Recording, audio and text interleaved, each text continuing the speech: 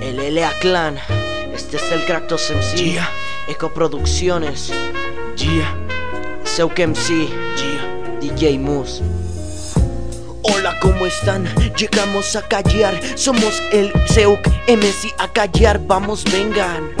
Todas esas perras que lo único que dicen es que nos van a matar, pero nada más hablan y no los puedo ni callar, porque son como perras que no dejan de ladrar. De una vez te aviso, estoy loco.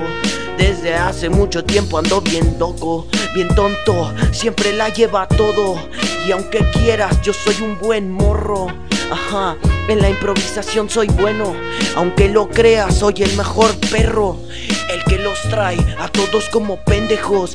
Aquí están mis rimas como pinches cerros. Baja todo lo que quieras, es lo único que hago. No vengo inspirado, por eso lo hago. Perros que ladran, pero nunca atacan. Perros que ladran.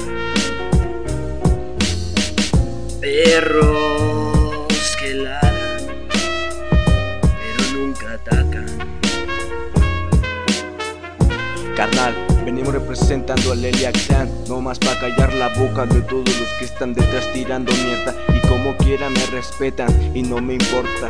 Yo sé que sí, soy un MC. Carnal, mira nomás, aquí venimos para rifar y callar a todos los que me tiran. Y los tiras a nosotros no las pelan. Pero qué pena, pero ni modo. Yo sigo rifando y callando a todos los que de arriba me están tirando. Pero que algún día voy a estar arriba en la fama, viendo el karma de todos los pendejos que siguen tirando. Yo sigo rimando y en las calles sonando. Perros que ladran, pero nunca atacan. Perros que ladran.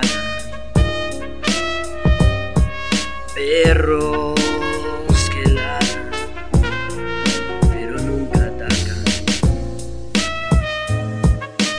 La LA Klan, Los Ángeles Klan, el Producciones MC, el Seuk MC, DJ Moose, Eco Producciones.